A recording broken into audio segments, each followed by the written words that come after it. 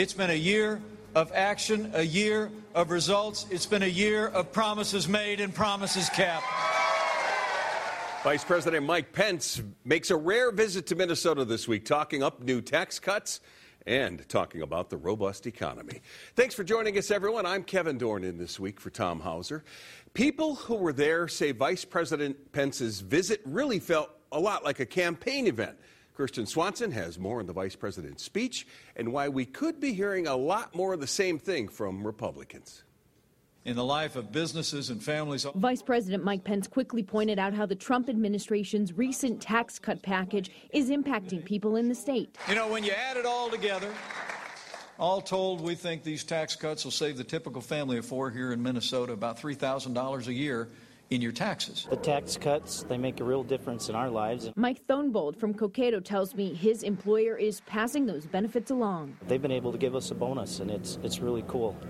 It really hits home in your paycheck. During a stop in the Twin Cities, the vice president told supporters the tax cuts created more opportunity. Since Election Day, businesses across this state have created 7,600 new, good-paying manufacturing and construction jobs all across this state. Supporters say the speech energized them. The Trump administration is wanting to make sure that us forgotten people are heard. And Republicans say Pence chose to highlight Minnesota for a reason. We are one of the most important states this election cycle on a national, federal level and also on a state level with the open governor's race. But opponents didn't stop from firing back at the VP's claims about the tax cuts. DFL party chairman Ken Martin released this statement saying in part it takes from hardworking Minnesotans to give massive tax breaks to the wealthy. DFL Representative Betty McCollum responded to Pence's visit, saying the sunny vision of the Trump administration that Vice President Mike Pence told Minnesotans today is completely at odds with the stormy reality. Kirsten Swanson, 5 Eyewitness News. We all know this will be a big campaign year, and Pence's visit to Minnesota may be a hint of what's ahead. Political expert Larry Jacobs of the University of Minnesota says the state will be in play for Republicans during the midterm elections. Strikingly, when the Republicans look at the congressional map, they see a lot of potential wins in Minnesota, even though Republicans may lose some races back on the East Coast. Minnesota will have 2 open congressional seats in the upcoming election. Democrat Tim Walz is giving up his 1st district seat to run for governor, and Democrat Rick Nolan is retiring from his 8th district seat. President Trump won both districts in the 2016 presidential election. Governor Dayton's pushing to extend funding for pre-K programs in Minnesota. He wants the legislature to make one-time funding approved last year permanent so every child can attend free pre-K programs. As Jessica Miles reports, the governor says more kids will lose out if this money isn't approved. All right, it is time to go to active learning. At Maxfield Elementary School in St. Paul, these young students enjoy music, art, and writing. There are 40 4- and 5-year-olds at this school benefiting from the one-time allotment of pre-K money the district received. But these classes could soon disappear. I can't believe that we're actually facing the possibility of taking this crucial opportunity away from our schools. Sarah Birkland is a pre-K teacher at Maxfield. Without these preschool programs, we would be missing the chance to teach our youngest learners during one of the most important times of their brain development. 59 school districts across the state with current pre-K programs are hoping for continued funding. In Bloomington, that would be $280,000. Without it? It would be devastating to my families based on the needs of my families. I have a lot of low income. It would be devastating to them if they didn't have that opportunity. The ask this year is for an additional $25 million each year with a 5% growth factor onto that. Education Commissioner Brenda Casellia says that 5% would expand access to hundreds more students. This is about the children. It's about getting the adults out of the way. Governor Dayton is urging lawmakers to approve the money, saying doing so would benefit at least 4,000 early learners. What the kids need is the opportunity to be part of a quality program wherever it should be and get the benefit of it. Jessica Miles, 5 Eyewitness News. If the legislature doesn't approve additional money for pre-K funding, it would lapse for the 2019 school year. Republicans issued a statement saying, quote, "We are proud to have worked with the governor to boost proven early learning programs that target resources to the children who need them most." And they add they are looking forward to discussions with Minnesota's next governor about this. Perhaps an indication the governor is a lame duck and this is his last year in office. House Republicans have unveiled a $50 million package aimed at improving school safety in Minnesota, and many of the bills are already making their way through the hearing process at the Capitol. They include more funding for school resource officers, building security upgrades, mental health access, and suicide prevention training for teachers. Earlier this month, Governor Dayton proposed $21 million in new funding for school security and improvements to mental health services. The chair of the House Education Committee says she's talked with school districts, and some say they're ready to move forward on their own, but others will need help. Some schools are pretty well positioned on their physical safety needs, and some really aren't. And so we need to provide various tools for them to deal with this. So I think that's going to take probably closer to $50 million. One topic the packages of bills does not address is guns in schools, and that has certainly become a big topic since the deadly school shootings in Parkland, Florida last month. House DFLers are critical of that and say the Republican package does nothing to address gun violence prevention. Meanwhile, DFL senators have also unveiled dozens of proposals on gun violence and school safety, and it comes after a student-led rally at the Capitol and in Washington, D.C. last weekend. In St. Paul, the crowd was estimated at 20,000. They showed up demanding action on gun control. However, Republican committee leaders voted against the package of bills, halting their progress. DFL lawmakers now want individual hearings on their bills. This is an issue with strong believers on both sides. But if we can't discuss this acute and excruciating tragedy in the committee rooms of the state legislature, then why do they bother to send us here? I think we need more than an informational hearing. We need action this year, and there is time. Deadlines for bills to make it through at least one committee have already passed. DFL lawmakers say the majority party sets those deadlines, and they can also modify those deadlines if they want. A bill to crack down on distracted driving in Minnesota is moving forward. It would allow drivers to use cell phones, but only in voice-activated or hands-free mode. The head of the State Patrol says this bill would allow troopers to enforce the law. Families testified before lawmakers saying it's an important step, but they want more done to put an end to distracted driving. The driving has just gotten so much worse, and with the advent of this damn thing, this selfish entitlement mentality is just taken over. If the bill becomes law, drivers caught using their cell phones behind the wheel could get a fine of $225. It now heads to the Senate Transportation Committee. Every hotel worker in Minnesota could soon be trained to spot signs of sex trafficking. This training already is offered by many hotels, but a new bill making its way through the state capitol could make the training mandatory and within 90 days of a new employee being hired. And then the training would be required every year after that. Sex trafficking survivors believe hotel workers can make a big difference if they know what to look for. There's a lot of us that's our first place of contact where trafficking begins. I remember just thinking about the person at the desk. Do you know what just happened to me? Could you have just looked up or said, hey, what's your name? Or the bill passed unanimously out of committee on Thursday. Governor Dayton's asking for $30 million to expand access to high-speed internet in greater Minnesota. He said this would help connect 11,000 more customers, arguing internet access is critical for the economy. Right now, the governor says about 27% of the households in greater Minnesota still don't have access to high-speed internet. He wants lawmakers to make the investment this legislative session. Thousands of Minnesota state employees are going to see new benefits after lawmakers approved a new contract. Governor Dayton signed it into law this week. The agreement includes a wage increase over 2 years for 30,000 state employees, 6 weeks of paid parental leave, and career development programs. The House and Senate overwhelmingly ratified the labor contracts on Monday. Minnesota leaders are taking big steps to make the state's election system more secure. The state is getting a $6.5 million federal grant to modernize its voter registration system. That money was included in the recent federal budget bill signed by President Trump. Overall, $380 million was earmarked for national election security. U.S. senators say not enough was done to protect the U.S. election from Russian interference in 2016, and they want new safeguards this year.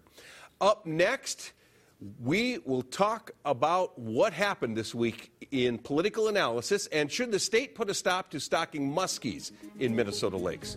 Their proposals being floated at the Capitol, and we'll have the passionate arguments from both sides.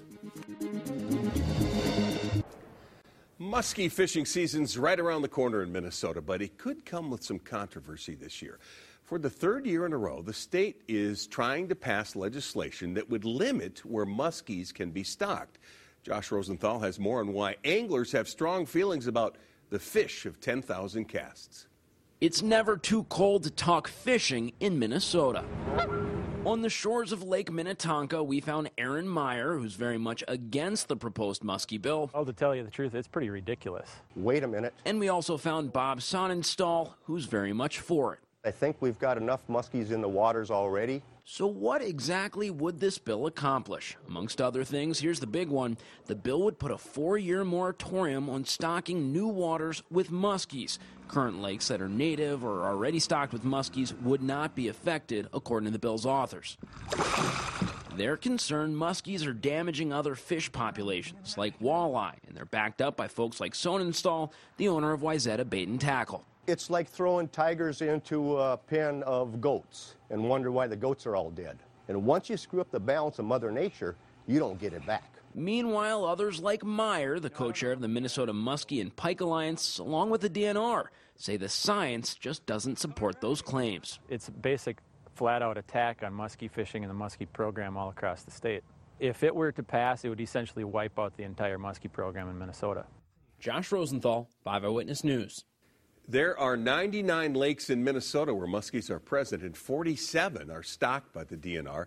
That includes White Bear, Lake Mille Lacs, and Lake Minnetonka. Now compare that to the state of Wisconsin, which has 667 lakes with muskies, and 199 are stocked by the Wisconsin DNR. There's news about one of Minnesota's famous walleye lakes, and it won't make anglers or resort owners on Lake Mille Lacs happy. Earlier this month, the DNR said it will be catch and release only there this summer to help with the walleye population. There will also be no night fishing, but there are no mid-season closures planned either. Minnesota's fishing opener is coming up on May 12th. Time now for political analysis. Joining us this week, Republican strategist Andy Brem and former DFL State Senator Ember Reichgott-Young. Thanks so much for being with us. Let's start with Mike Pence's visit to the state this week. He talked about the economy, tax cuts. Is this a sign that Republicans are going to pay attention to Minnesota during the midterms? Well, they should. Minnesota's been trending red for a while. President Trump did fairly well here in Minnesota in the last election cycle. I thought it was a very successful visit. The vice president touted a legitimate conservative accomplishment of the administration, which was the tax bill, which has had great economic impact. Does a lot for the long-term stability of the tax code. So I think he was here touting a great accomplishment. How do Democrats feel? Well, first of all, you're right. This is ground zero for the nation in many ways politically this year. How do Democrats feel? Well, what I think is that Mike Pence is trying to make up lost ground because in the case of the tax bill, the Democrats grabbed the message first. They had the message that this was really about benefiting rich people and not doing a lot for the middle class. And so they're playing catch-up, very similar to what happened the opposite way with Obamacare, where the Republicans grabbed that message and the Democrats were never able to overcome that. Similarly, on the tax bill, I think the Republicans are in a hole and Democrats are going to be having the lead on that one. Speaking of messages, do you think the Trump administration is getting enough credit for the economy and tax cuts, or is it being overshadowed by interviews with adult film stars and all this turnover in the administration? Well, I think there's a lot of chaos in the administration that deserves criticism, but I think as far as the economic accomplishments go of the administration, they're extremely legitimate. What Ember's talking about is, what can government do for you? And what the tax bill does is what can businesses do for people? People are seeing raises in their paycheck. They're getting bonuses. So it's not about getting something from government. They're seeing things coming from the private sector. And that's what conservatism is all about. We're not seeing very much yet coming from the tax bill. And what we're also seeing is a White House that's embroiled not in controversy, but in, shall we say, mischaracterizations or lies. In other words, there's not much that people can believe that's coming out of that White House. So I think that is also a problem in accepting the benefits, quote unquote, of the tax bill. Let's talk about our leader here in Minnesota, Governor Dayton. We just did a story about he's pushing for more permanent pre-K funding. The Republicans are saying we'll talk to the next governor. Is this a sign he's a lame duck, and how effective can he be for the rest of his term? Well, of course he's a lame duck. He is a lame duck. Right. We all know that. Well, you know what I mean, lame duck, meaning he won't be effective. Well, I think it's difficult for any governor to be particularly effective in the last year of their term. The governor, I think, has handled himself with a lot of dignity, fought for a lot of things I disagreed with. But again, when it comes to pre-K, Republicans support that funding as long as it's going to people that need it. We don't want to be spending valuable state money, subsidizing families that don't need that support. So, again, it's just a matter of priorities and using government money where it's needed. What do you think of it? The governor is less effective in his last term. However, what you always learn politically is this. You never give something to parents and families and take it away, particularly right before an election year. Such as pre-K funding. That pre-K funding is 1 year, and that was a huge mistake to not make that permanent, because you're going to take it away from families that were expecting siblings to come up or where other neighbors thought they were going to have it. So politically, doesn't have much to do with the lame duckness of the governor. I think politically the Republicans need to do it. Okay, I've got 30 seconds. Will this issue have an impact on the upcoming election? I think I give Minnesota voters a lot of credit. I mean, you say taking away something, they're going to get angry about it. I think Minnesotans understand that we should prioritize state funding and put it where it's needed. It's not needed. Wealthy families don't need aid to send their kids to pre-K kindergarten. Amber? As important as pre-K is, and I'm a big supporter, what the big issue in Minnesota is right now is health care. And people can't pay their premiums, and the farmers are working and looking at that. And so you're not seeing that anywhere in your show tonight. And that's what I think is going to be what's really coming up for this election. Ember, Andy, thanks so much for your time. Appreciate it. Face Off is next with Brian McClung and Sarah Walker. The fired VA secretary is not going quietly. We'll talk about that in 2 minutes. Minnesota has joined a lawsuit to block a citizenship question from being added to the 2020 census. Attorney General Lori Swanson's joining the lawsuit filed by California's Attorney General. They are arguing that adding a question on citizenship will lead immigrants to skip taking the survey altogether, and that could lead to more Democratic-leaning areas getting fewer federal dollars. The Trump administration says the data is needed to better identify voting rights violations. The census has not had a citizenship question since the 1950s, and it's time now for Face Off with DFL strategist Sarah Walker and former communications director for Governor Tim Pawlenty, Brian McClung. So let's start right here with the census question. Should it be, with the citizenship question, should it be part of the census? Well, so this is a question that has been part of the long form from 1970 to 2000, and then it's been part of the American Community Survey since then. So the question has been bringing evidence of that there. Right here. Yeah, and so the question has been in a sample for 3.5 million people every year, and there's no evidence to suggest that people don't answer the survey because that question is there. So it seems like a reasonable question to ask and the kind of information that you would want to collect as part of the census. Is it reasonable?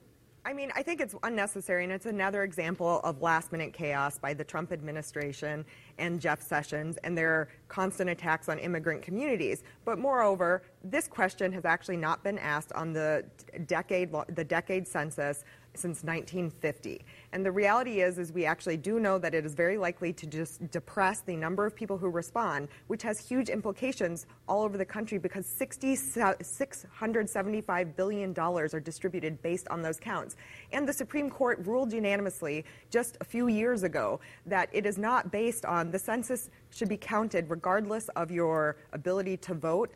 And so this is not true, and the data has to, by law, stay absolutely private and can't even be shared by the FBI, so it can't cut down on voting rights violations. Well, and that's the good news is that, like Sarah says, under Title 13 of the U.S. Code, that information is confidential. So when people answer whether they're a citizen or not, that information cannot be revealed to anyone, to the FBI or anyone else. So is this much to do about nothing? So that it's safe. But it's a question that was asked during the period of the greatest immigration in the country's history from 17 1990 until 1950, this question was on the census, and that was when we had more immigrants than at any other time in the history of the country. So it is a question that had been asked, and then it was asked regularly every year right now as part of the American Community Survey to 3.5 million people. The reality is they want to depress the counts on the census to actually, because it will actually disrupt their partisan gerrymandering plans in states like Minnesota, where we are poised with the population growth in the metro area to actually lose up to 12 seats in greater Minnesota. Interesting. Let's talk about the Trump administration.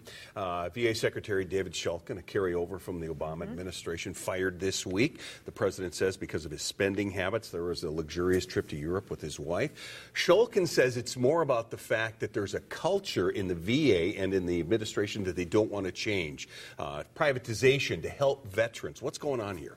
Well, I mean, the truth of the matter is that the Veterans Administration has had troubles for decades, regardless of whether it's been a Democrat or Republican president. So it needs to get sorted out. It's the second largest agency in the federal government, and so they need some consistent leadership. So I don't know a lot about this new gentleman, the personal physician to the last White House president, or White House physician for the last three presidents. But they need some consistency, they need some stable leadership, and they need to do a better job for America's veterans. I don't disagree that we need stable leadership, and if there's one place there shouldn't be partisanship, it should be the Veterans Administration. The big concern is that, and this is nothing against Admiral Jackson, it's the fact that he has never had an administrative job at this level, and it's one of the most important things for the men and women coming back from our country. It is also not a popular issue amongst veterans to privatize the VA system. Moreover, I would say that, this is... He was forced to resign because he was standing up against privatization, and Trump is just creating chaos again to try to find a way to move his agenda towards privatization, which will not be popular. Do you think the president's doing this intentionally? Well, it's hard to know, right? And there's lots of back-channel conversations and cross-currents in this administration, obviously, right? We've seen a lot of turnover. And so, yeah, I think, the reasons are not known to us as to why they let him go. He was a carryover from President Obama's administration. Trump is saying, I'm finally getting to the cabinet that I want, so this is another step of that. And I'm out of time. I'm very sorry. Nice job, guys. Thank you very much. One of golf's biggest tournaments is coming back to Minnesota. More of that when we come back. The Ryder Cup is returning to Chaska's Hazeltine National Golf Club in 10 years. Yes, those are the members of the gold medal-winning U.S. men's curling team. Many are from Minnesota, and they were featured in the video announcing the Ryder Cup's return to Hazeltine in 2028. The 2016 Ryder Cup drew tens of thousands of fans from all over the world to the Southwest Metro. Hazeltine will become the only American golf course to host the Ryder Cup more than once. And a reminder, you can listen to episodes of At Issue every week on iTunes and Podcast One. We've got a link posted on our website. Just go to the At Issue page at kstp.com.